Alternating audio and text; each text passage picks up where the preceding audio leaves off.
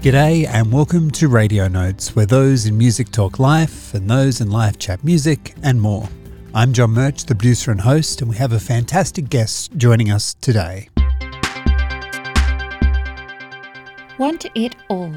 An album from Little Wise is about to turn 3. Sophie Klein, the artist behind Little Wise, around the release of the record, aimed to commit to becoming a full-time musician, together with living life as a new parent, the latter being reflected in a recent single, Heart Beats Quicker.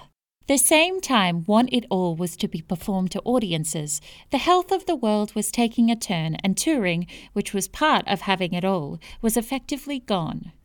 Though that did not stop Little Wise releasing a live EP of tunes called I Want to Really See You and You See Me, a taste of what could be seen in person once face-to-face performance became an option again.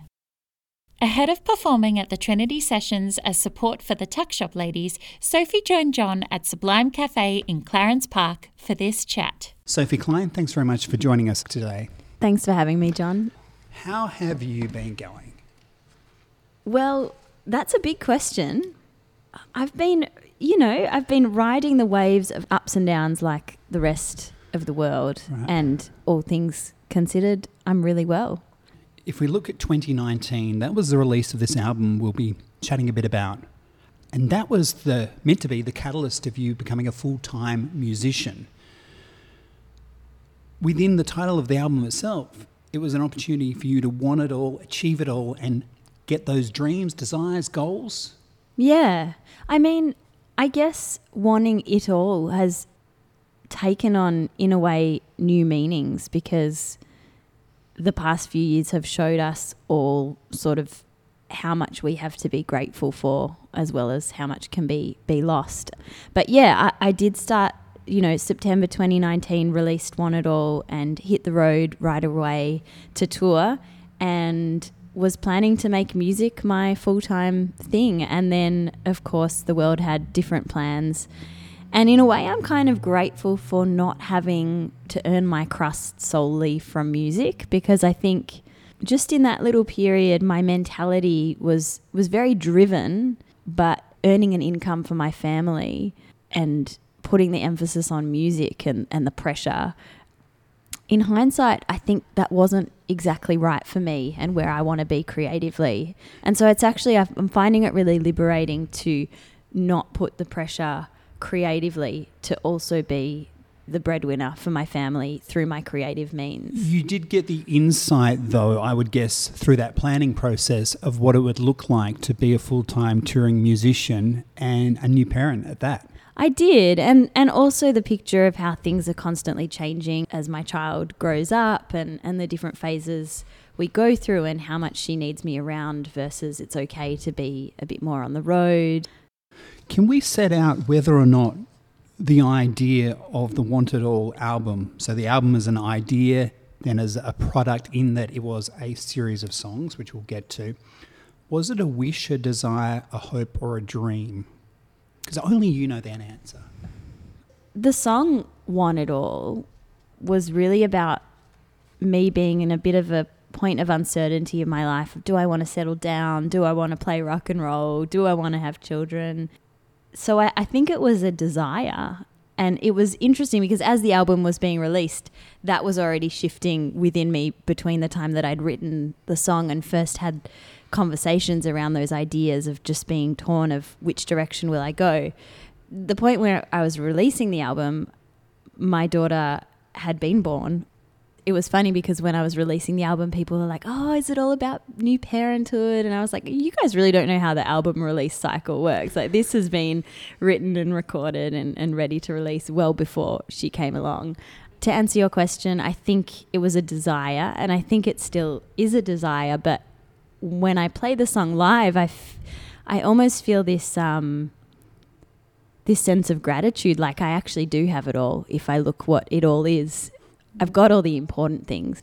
What sense of time travel is there in this record and playing this record? Because if we look at those themes of looking back in the past of people who have been in your life and where they're at. There is a bit of nostalgia in the record.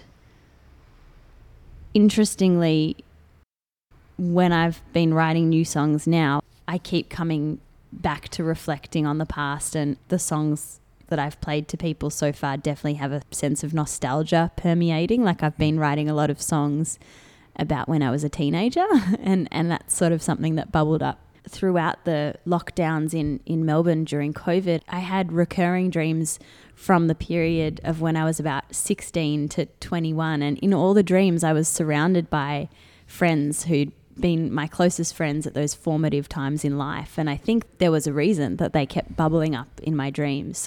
The song is called 17, and it's about, we used to listen to the radio and hit play record, and now we have jukeboxes at our fingertips and we've lost a bit of the romance. But then in the bridge I sing about how the kids these days really get it, and I've got hope for where we're heading in the future. So it's kind of like things have changed, but I never want to be one of those people who are like, oh, the next generation doesn't know anything or they don't know what they're doing. It's actually like there's wisdom in both up and coming generation, and they've got something beautiful to offer. I see as well with my young people I work with as a youth worker as well. Can we draw you back to it doesn't work like that? And I want to, in the sense of time and how we measure and expect time to do things for us. Well, it's really about a relative of mine whose child went through childhood brain cancer, and how sort of me reflecting on how life just isn't fair and what do we do with that and where do we put those feelings. Yeah, gamble with time was the line in that song, a little bit about when a young person's really ill and you see the older generation say like, oh, why couldn't it have been me? Like that kind of reflection. So it's interesting because it came from a really raw and hurting place, but it turned out to be quite a rollicking kind of rock and roll song. I like that juxtaposition in a way about what it originally meant for me versus how the song musically came out. Things are good, they also have to be worse as well. There's this sort of balance you seem to bring across in your lyrics a lot of the time. Where does that come from? I guess it's just being a human for me. It's kind of the bittersweet existence of the highs and lows in life. Like I was just thinking my grandmother used to have a saying, you can't dance at everybody's wedding. And it's like even for the things that you want to celebrate, you can't always be there. And I don't know, I think that's just my human condition, is when it's bad to want to see that it could be worse and how good we have it compared to how it could be. And when it's good, tempering that a little bit as well but there are people going through hardships at the same time. Silver Birch was an album about your mother. You now as a parent, what are you hoping those conversations will be like in terms of social issues and people's place in society? Yeah, well,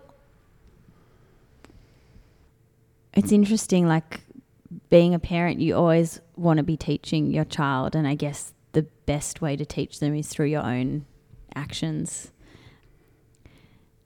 I don't know, I think I've just reflect a lot on how I was raised, and I feel like we all either react and do the opposite of what our parents wanted, or we just end up sort of becoming our parents slowly, which is interesting because I have another new song which is kind of about understanding a little bit more where my parents came from compared to how I didn't understand them when I was a teenager. That also brings up the case.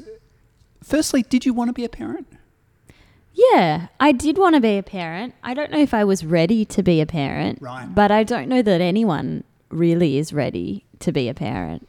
In some ways, I'm still not ready to be a parent, and yet here I am parenting and doing my best I can, like most parents. And it's hard to sort of encapsulate how that is because it really depends on the minute, on the day, on the hour. I want to personalise it to you as a singer-songwriter. Has your writing changed because of it? Because the first single in a long while from you was Heartbeat Strong, which was very much about this being a parent experience. Yeah. Has it changed you as a songwriter in any way? It has. And like I remember after my daughter was born, there was a little period where I was kind of like, oh, well, I'm a songwriter, so I have to write the song about parenthood. And obviously there's no the song. There'll be many songs and many permutations along the way. But one of the first songs I wrote after my daughter was born was not about her at all, but I was able to channel a whole new set of emotions in my writing. It's a song called Call Your Bluff, and it's really about a relationship and being willing to do just about anything for another person. And it was cool because I could kind of access this new set of emotions, different to being in a romantic relationship or a partnership, different to a friendship, different to, you know, me and my parents, but someone who I feel that I would do anything for them.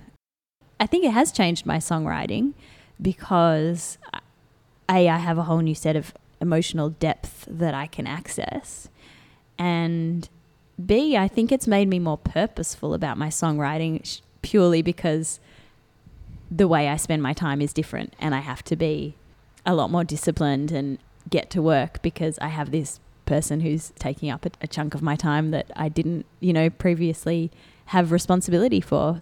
Is it a sense of home in the emotional sense, or is it a sense of muse? I think a bit of both. Yeah, a bit of both.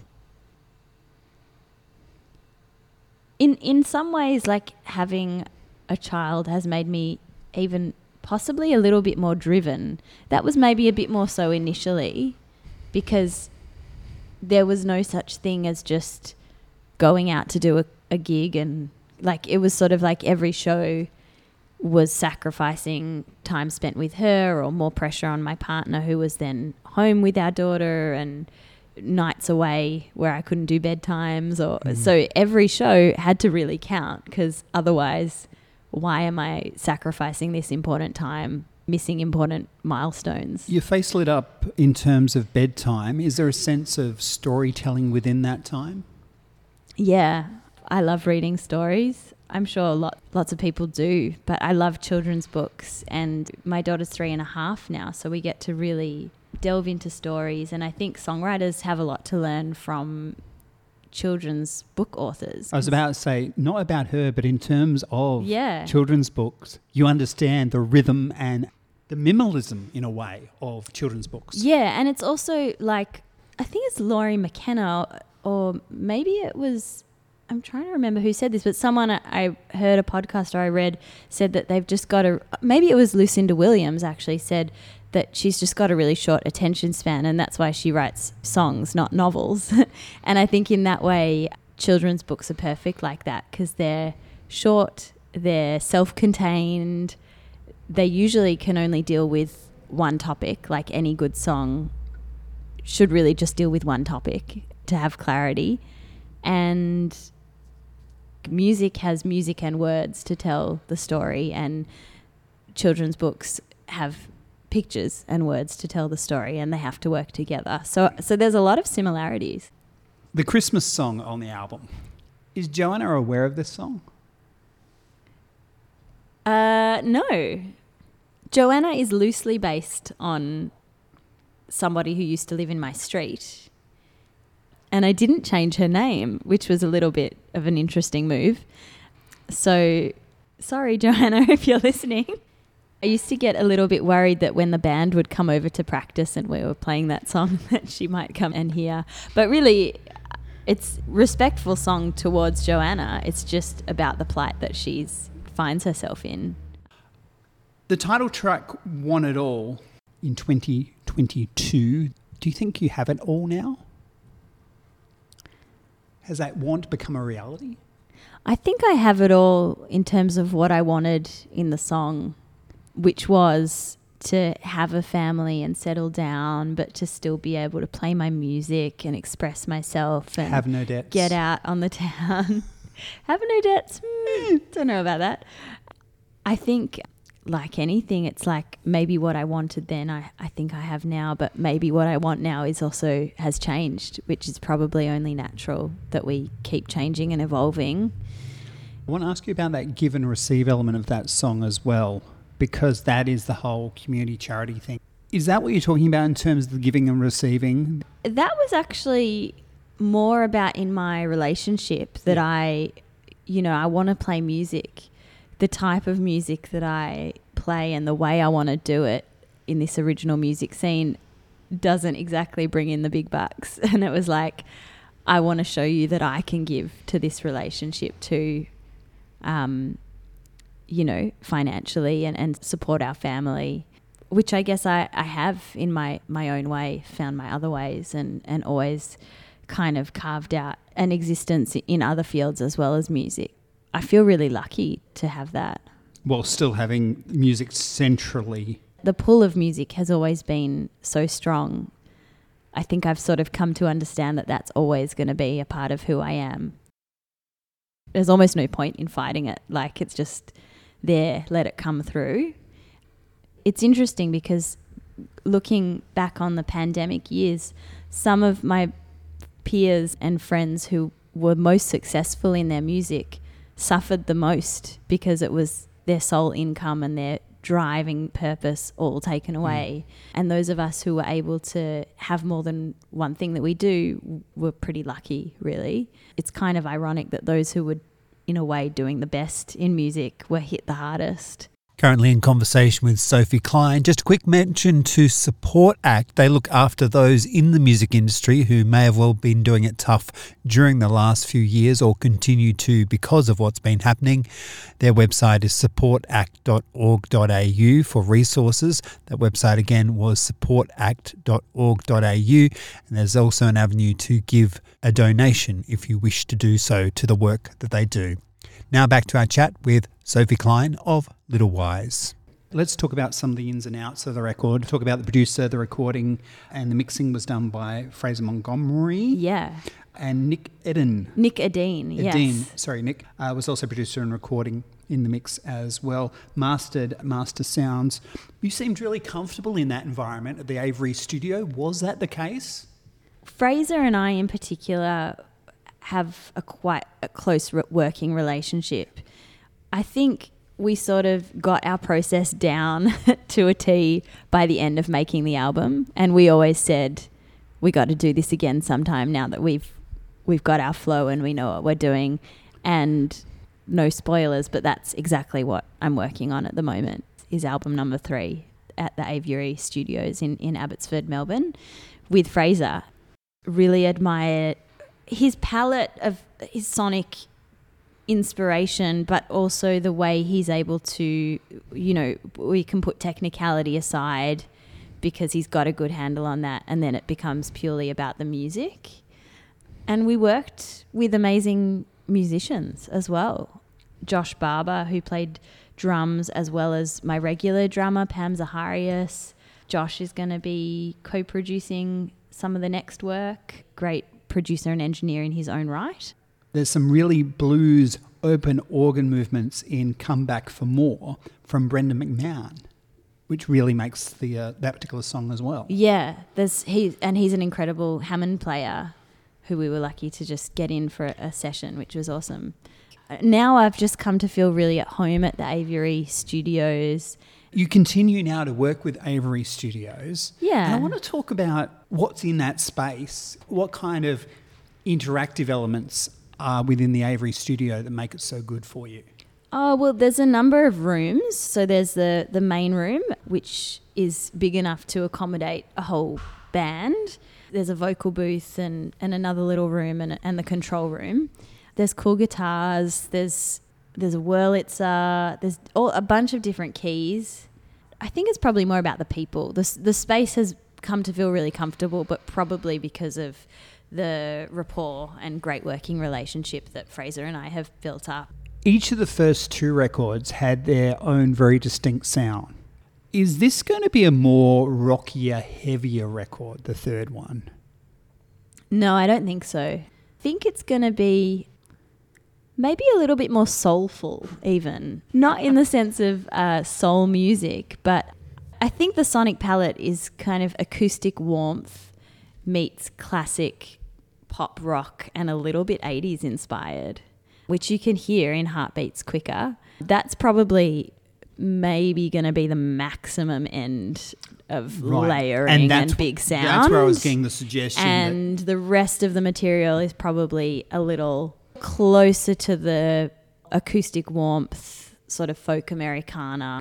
But in every song, I'd like to take something that's like, I really love the idea of sort of two sonic elements that are quite different kind of coming and rubbing up against each other. So like warm acoustic guitar meets synthesizer or drum machine or something unexpected, and kind of taking each element that's really classic and putting it up against something you wouldn't expect. So I think we can expect a bit of that on the new record.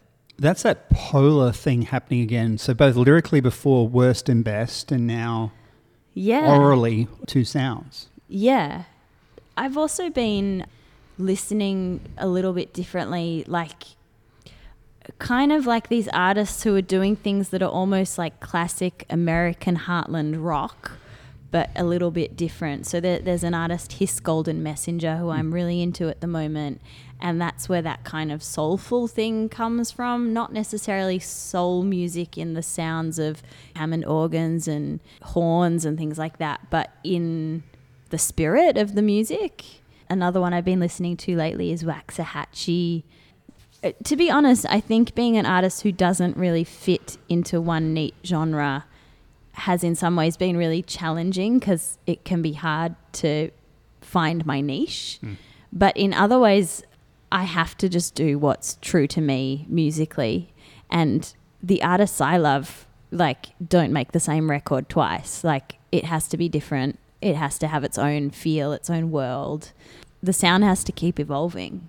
Let's talk about an artist I believe you do admire, and they are the co-writer of a song called Heart Beats Quick, which sounds like it is going to be on the album. So the first single, we can now say, from the third album. 14th of April 2022 is when the single was released. It was co-written while in Nashville at around the same time, I believe, that you're playing Bluebird Cafe, on your way, obviously, to New York City to play Mondo around the same time as well. Well, actually, it wasn't written then. That's when Larissa and I first met. Was in Nashville. What is the Sophie and Larissa's story, musically speaking?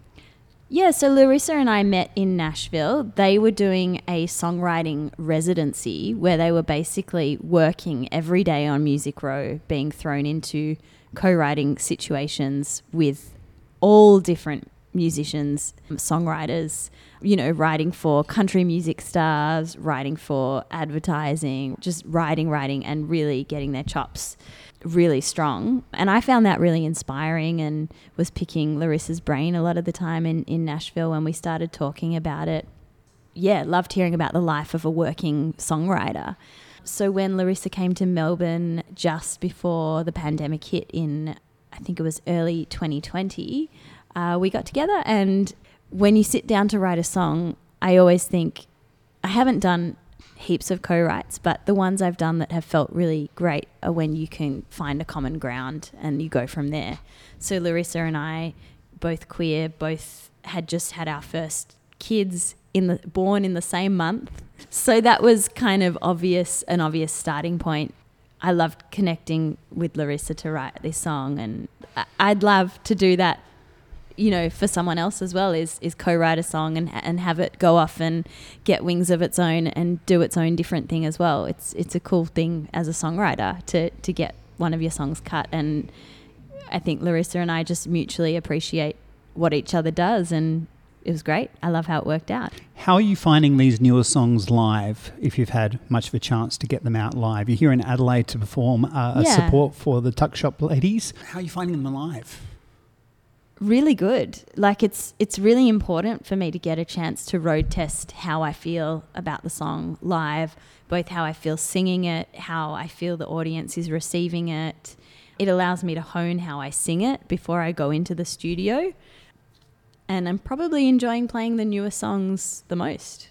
I want to draw people's attention to a 2020 live EP, which was released during the times when live music couldn't be a thing. It's called I Want to Really See You and You See Me. Was that title inspired by Courtney Barnett for being so long and wordy? Oh, an obtuse album title. You know what? Maybe it was there in the back of my mind.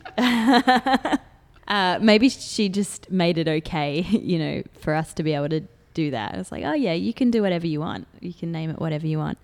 That EP was released in lieu of all the tour dates I had planned, and was sort of my little gift to people, I guess, of, oh, well, you can't see me live, but here you go, here's some live recording audio from the archives.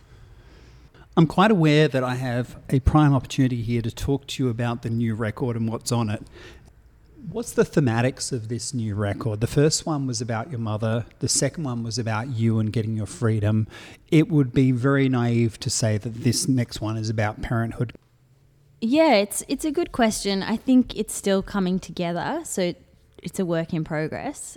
At this stage, I would definitely say parenthood is a theme, as well as reflecting on my own formative experiences in teenagehood and childhood, which I think makes sense, because when you're starting to raise a child, I guess you think about your own childhood, and so a sense of understanding, coming to a new understanding of my parents and how I was raised, and also raising my own child, as well as like coming to terms with a new identity in life. So yeah, watch this space. What do you think your mother would say of the music that you're now producing?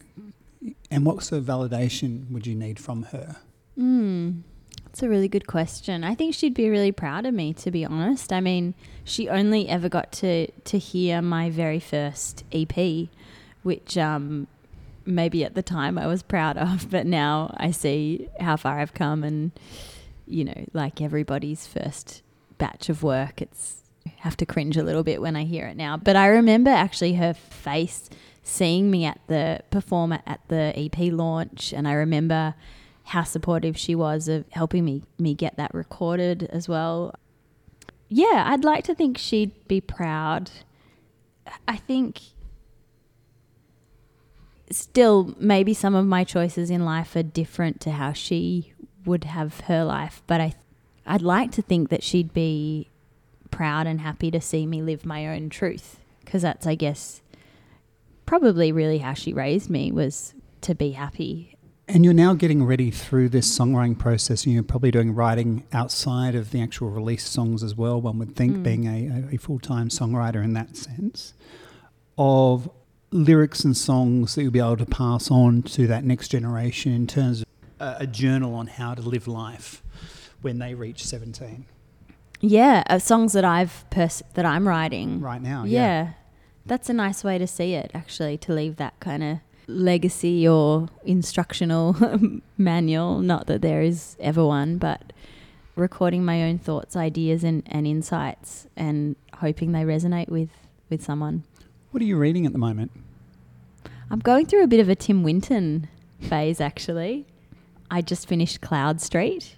Interestingly, a lot of my books I'm going through at the moment are from my parents' library that I inherited some of when we packed down my childhood home. And so now when I want a new book, I go onto my bookshelf of mainly my mum's books, because my dad's not such a big reader, not such a fiction reader, at least. So the childhood home as in the Silver Birch home? Yeah, the Silver Birch home. So I've got a bunch of books at my home now that came off the bookshelves there when my sisters and I sort of divvied up who wants what. So yeah, I'm going through Tim Winton.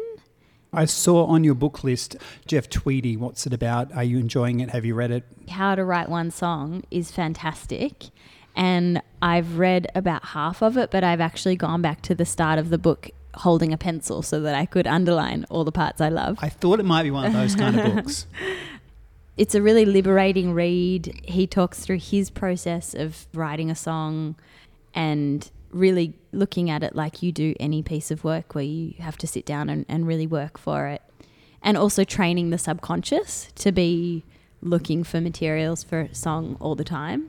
And like anything you do, the more you do it, the easier it is to train your subconscious to continually work away in the background. What do you do to keep your songwriting brain active? Is there particular excursions or skills or tasks that you set it to do that? I just keep a lot of notes, really. I just try and have a regular practice of it, like I've got it in my diary. What's one of the most important things in your studio writing space? It's a good question. I'm not someone who has to like have my writing space set up in a particular way. I probably have to have like a notepad or something nearby where I can write down thoughts that are outside of the realm of songwriting so that I can just put them somewhere to be addressed later. What's one of your top tips regarding editing songs? Well, the first tip would be don't try and edit while you're initially writing the song, because that's really interrupts the process. Someone once told me, right at the top of the page that, I give myself permission to write complete and utter Yep, BS. Yep. At the top Don't of the page. want to offend the American listeners. Firstly, separate the editing from the writing and definitely come back on a different day to edit. And then I guess for editing, I just always think like try and be lean, like only say something that's going to add to the song in some way. Be prepared to justify why that line needs to be there.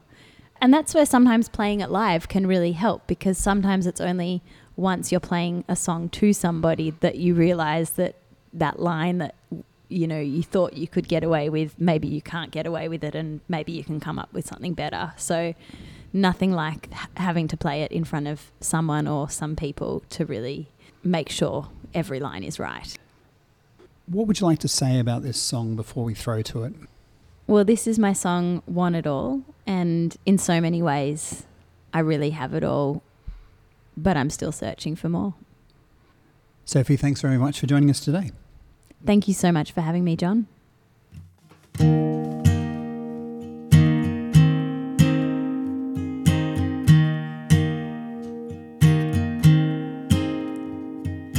I wanna live in the city so I can hit the town, but I wanna move to the country so I can settle down. I don't wanna settle down just yet. I still got some crazy nights ahead, but I wanna settle down someday soon. I want it all, I want it all. I wanna travel, see the world like a troubadour, but I wanna hold a steady job, irresponsible. I don't wanna live a life in debt to big men in suits who collect the realm, but I wanna show you that I can give just as I receive. I want it all, I want it all, I don't want it all. I want it all, I want it all, I don't want it all.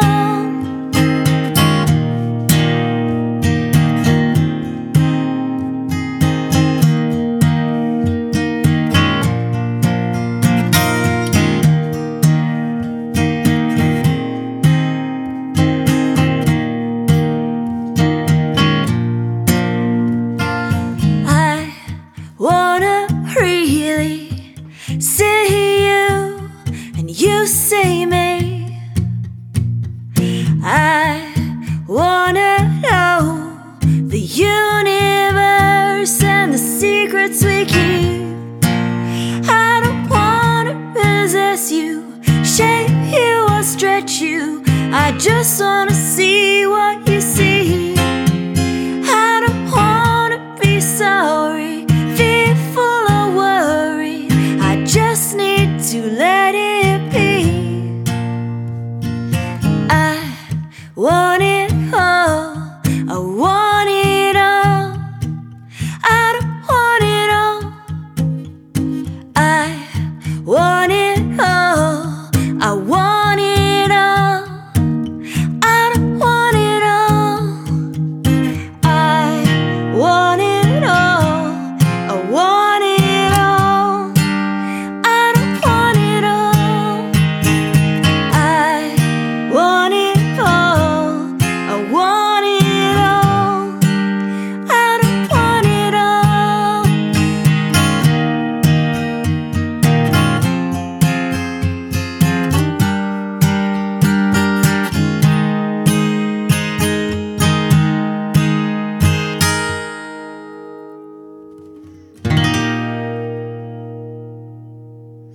Want It All, the title track of Little Wise's second album performed live for Radio Notes.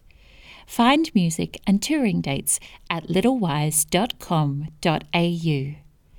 The chat with Sophie Klein was recorded at the Sublime Cafe. Next time, the right kind of love and wanna girl pop star of the 90s, Jeremy Jordan, from the archives.